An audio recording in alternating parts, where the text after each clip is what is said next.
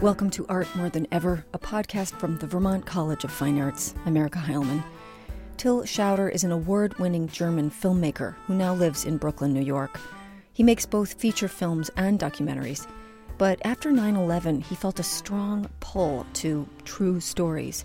And since then, he's made 3 critically acclaimed documentaries about lives that are impacted by seismic shifts in the Middle East and Europe. The Iran Job follows Kevin Shepard, a professional American basketball player who's recruited to play for the Iranian Super League. The film was shot in Iran in 2008 and 2009, only months before the uprising of Iran's Green Movement, when protesters demanded the removal of Mahmoud Ahmadinejad from office. Schauder's more recent film, When God Sleeps, follows the Iranian rap musician Shaheen Najafi, who's forced into exile after hardline clerics issue a fatwa against him. Till Schauder's documentaries feel very much like features to me. There's story and conflict, and there's a deep intimacy in his films. There are verite scenes that are so beautiful and so unlikely it could mean only one thing. Hundreds of hours embedded with a camera in the most personal moments of another person's life. Here's Till Schauder on making documentaries. Welcome. I think for a lot of people, the word documentary implies, frontline, and that's not what you do. No. So I wonder if you could just sort of quickly describe the approach, your documentary approach, which is very different from that. Because I am a narrative filmmaker. That's where I come from. I cannot help when I approach a documentary to always think of story, character, the composition of characters, who's the protagonist, who's the antagonist, who's the villain. So I naturally think in kind of screenwriting terms when I make a film, and I can't help it. Sometimes I try to shut it off, but it doesn't work. So there are always character scenarios that I think of, and with the current film, When God Sleeps, same thing. I mean, you have a rap artist who has a death fatwa, an Iranian rap artist who has a death fatwa, kind of like Salman Rushdie, only with music. And here he falls in love with the daughter of the first prime minister of post-revolutionary Iran, and that's obviously Romeo and Juliet right there. So I can't help but structure my stories that way in terms of the composition of the characters and also in my visual approach. I mean, I find there is a reason why narrative films are told the way that they're told, because it's engaging. And so why not use that for documentary when you can? You shot all of When God Sleeps? No, I shot most of it. I shot basically the majority of the verite footage. So that's what I wanted to ask you about, which is the arc of learning someone through a camera and they're learning you. It's almost like a sort of an animal relationship. If you're shooting for hours and you're studying the behavior of a person, what's that experience like as a shooter? Well, the getting to know each other part is crucial, of course. And there's always, in the beginning, there's always this excitement on both parties. We're getting to know each other and this is fun. And then pretty quickly that excitement wanes on the side of the subject when they realize this is not a 1 or 2 day affair, but that guy is coming back and he's coming back and he's coming back. And, in both the Iran Job and also When God Sleeps, I mean, the Iran Job, I stayed with Kevin. I was with him and just became his roommate, essentially. And When God Sleeps was similar, where I was really, every time I was in Cologne with Shaheen, I was very, very close to him and oftentimes stayed over. And so there's always this moment where they get frustrated, and then and then they overcome it, hopefully, so that they get kind of used to the fact that you're just not leaving as a filmmaker. And then I try to literally be a fly on the wall and just, it's not that I don't talk to them. I talk to them, but let's say I have a day of shooting, I talk to them for 2 hours, and the rest is just observation. And it's funny you mentioned animal. It really is a bit like an animal, especially with Shaheen, because you get to know their habits and how they do things and sort of their restlessness and feeding habits and all that. Do you fall in love? It's pretty hard to fall in love with Shaheen. He's a little rough around the edges, but no, I guess I do in a way with both of these characters because of their talent. And with Kevin in the Iran Job, it's very easy to fall in love with him because he's such a likable guy. With Shaheen is more complex. He has some sides to his character that are very unlikable. In fact, that was often the problem in the edit, where a lot of our producers and consultants said, you're going to lose the audience with this guy. But I never thought so, because they said that based on very long rough cuts that weren't shaped very well, right? But I was never afraid that people would go with him, because there is so much passion and commitment and also just plain talent.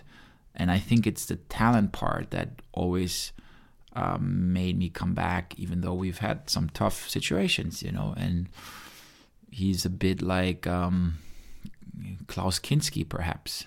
We had a situation where he took his mace and sprayed it into my face point blank, because he was so sick of me always having my camera in his face, I guess.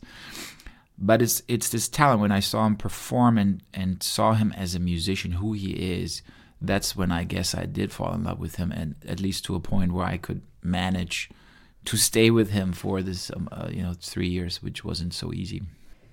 Your experience behind the camera over the course of many hours, on a visceral level, what is that? What happens to your ego? What happens to the passage of the way that time passes? What's the physical experience of watching someone's behavior for that long? It's tough on your back, having to carry the camera and stuff like that. But no, I find it very interesting, as long as the subject is interesting, and that's why picking your documentary subject is obviously so crucial. Shaheen was never boring to me, so I literally stopped when I physically couldn't do it sometimes, or after a while I learned to sort of understand when I've captured a moment or so. But then something else could happen, Layli calls or some news about another threat or something, and so you always had to be ready. But it didn't do anything, or it doesn't do anything to my ego. I'm happy to step back and let my subject basically do what they do and watch that. Is it almost the experience of greed, that feeling of this and this and this? Oh, totally. I'm very greedy as a filmmaker. I'm a hunter-gatherer, and I hunt and gather as much as I can, because I know from experience that it's with this massive amount of footage that you get nuggets that other people think are too good to be true, almost, right? I'm very greedy. Have to admit. The awful not knowing in making a film like this, when you're shooting for years, what role does doubt play in that process for you? How does doubt creep in? Well, doubt creeps in when you're shooting for a while and you feel like nothing substantial is happening.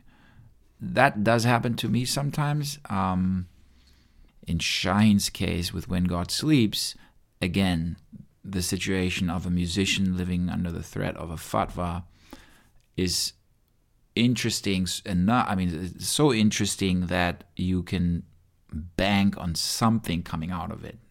Exactly what that will be is never clear, and I could not have foreseen that through the course of the filming he would get basically a second fatwa. That was, from a filmmaker standpoint, great, obviously. And then sort of in terms of outside of his core story, the whole refugee crisis in Europe and globally, and how that plays into the story, is also something I couldn't have predicted. But of course, once that happened, it was clear that that's part of his fabric as well, because he is a refugee. This is also a refugee story of somebody who had to escape his country to be in safety. And so, when these hundreds of thousands of people swept into Germany, that clearly resonated with him. And so that needed to be incorporated in the film. So by now, you shot for 3 years, then you go into edit. I mean, it seems to me always at the beginning when you're sitting on a mountain of tape, and it's a documentary. So this is an account of a life, or meant several lives. How much story is required to tell the story? Do you have a personal approach to how you carve your way into making those decisions? I mean, typically, you start with an assembly. You start cutting the very obvious scenes that you remember from shooting. Like, for example, with When God Sleeps, the moment at the window where he breaks down, a character that's sort of rough around the edges throughout the film and seems to have a impenetrable guard, crumbles in front of me. That's obviously a fantastic moment, and so that needs to be cut. And then you basically go to the other few key scenes that you remember from shooting. You cut those, and little by little you start with the secondary scenes, and then you end up with probably 30 or 40, sometimes 50 scenes, and you start assembling them. Usually you do it by chronology of the story, and then you lay it out once, or at least that's what I do, and then you start rearranging the chronology, and you start throwing that out of the window and not worrying about it anymore, and you start crafting the story, and and then you start puzzling around and arranging things, and but in that process you throw out stuff that you had always thought were indispensable. However, there are always scenes that are not negotiable. For example, if anybody would have ever told me cut that window scene out, I would have said, "See you later." That obviously there are scenes like that. What is that moment at the window about? Just for those people who haven't seen the film, why is that the heart? Right. I mean, it's a scene where loyalty is tested to the max. Imagine your best friend leaves you in the most difficult moment of your life, and you've got to understand your friend because you don't want to put him in danger, and yet you have your feelings and you're hurt. And that's, at that point, what brings him to the tipping point and makes him crumble. A character who's usually macho, tough, and takes pride in not being emotional or just not being fazed by any of this stuff around him, which are death threats and so forth. And so here he is, and is basically contradicting everything that he's told me up to that point in the film by this simple act.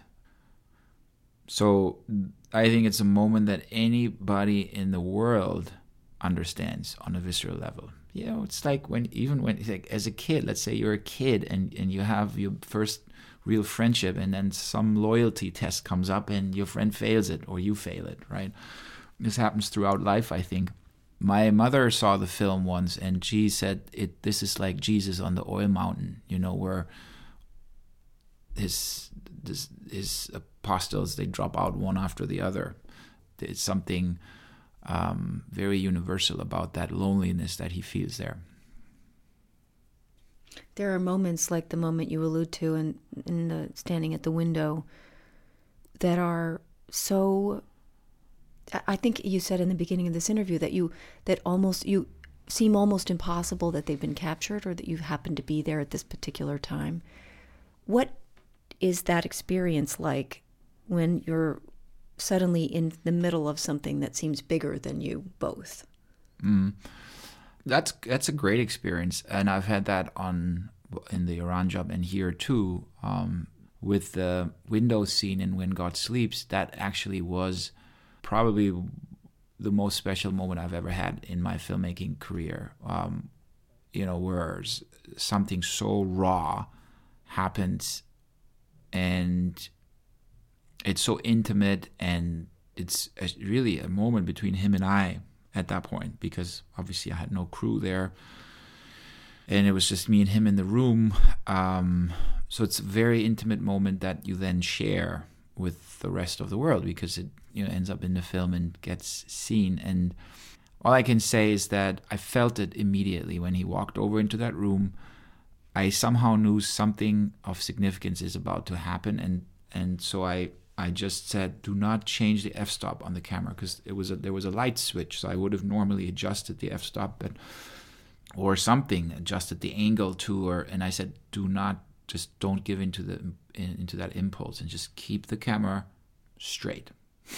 and that was really, I'm terrible usually at these situations. I always want to adjust something, and then that screws up the shot. But here, some guardian angel told me, don't, just hold the camera still. And so, yeah, it was amazing. And like I said, after that was done, I knew there's the film, So it was a very liberating moment almost.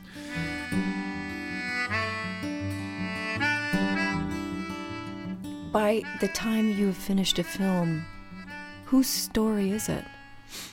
I think film is very a collaborative effort, particularly in documentary editing. So I never underestimate that. So obviously there are many people helping to craft the story, not just the editors, but also my wife and the producer of the film, Sarah, who is instrumental in this process.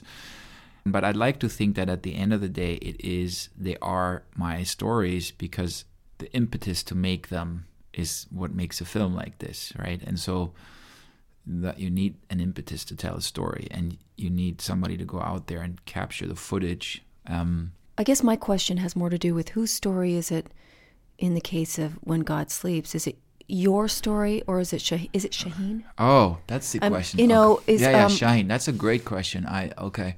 Yeah, so is it my story or is it Shaheen's story? That's a really good question, because I think it's both in both of these cases, both of these films that we're talking about. And that's one thing I really respected in him, is that he, in his contract, in his release contract, he had a courtesy screening afforded, where I needed to show him the film.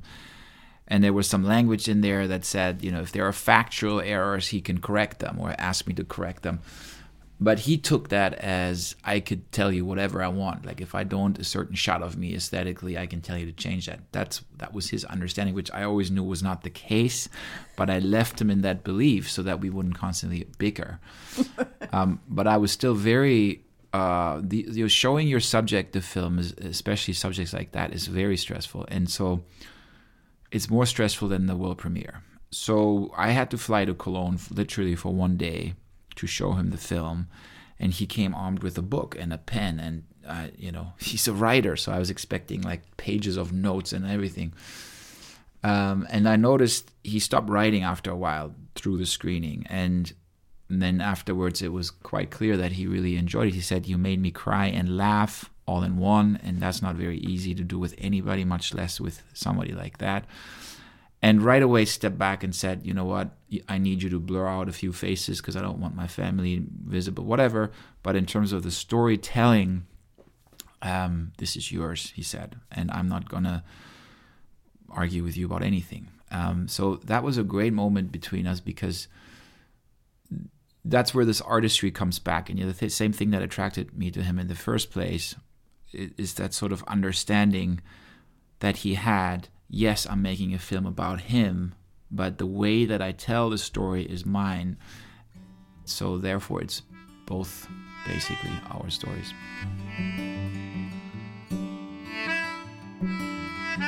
In you, what is the ingredient or the proclivity that makes you do this?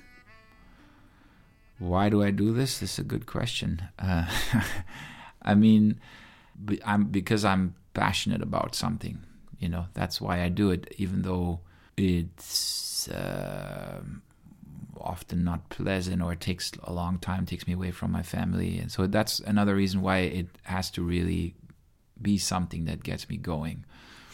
I've asked myself that question a few times during the process of this. Like, why don't you just stop this and go on vacation or something? But something about it is compelling enough to keep doing it. Put another way, what ingredient in a personality must be there to make films?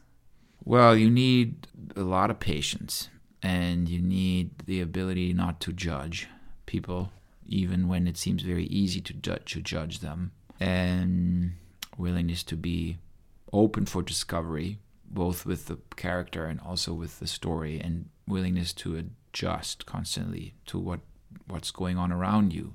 You got to be flexible and persistent, and probably a bit crazy.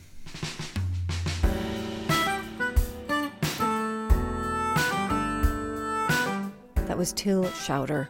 Schauder is an award-winning filmmaker and professor in the Vermont College of Fine Arts MFA film program. To read more about him and for links to his work, visit his faculty page at vcfa.edu. Music for Art More Than Ever is from Scott Barkin, a guitarist, songwriter, and also a graduate of the VCFA composition program. Links to his work can also be found on our website, vcfa.edu. If you like the show, please consider writing a review on iTunes or telling people you know on social media. This helps new listeners find the show. This is Art More Than Ever, a podcast from the Vermont College of Fine Arts. I'm Erica Heilman. Thanks for listening.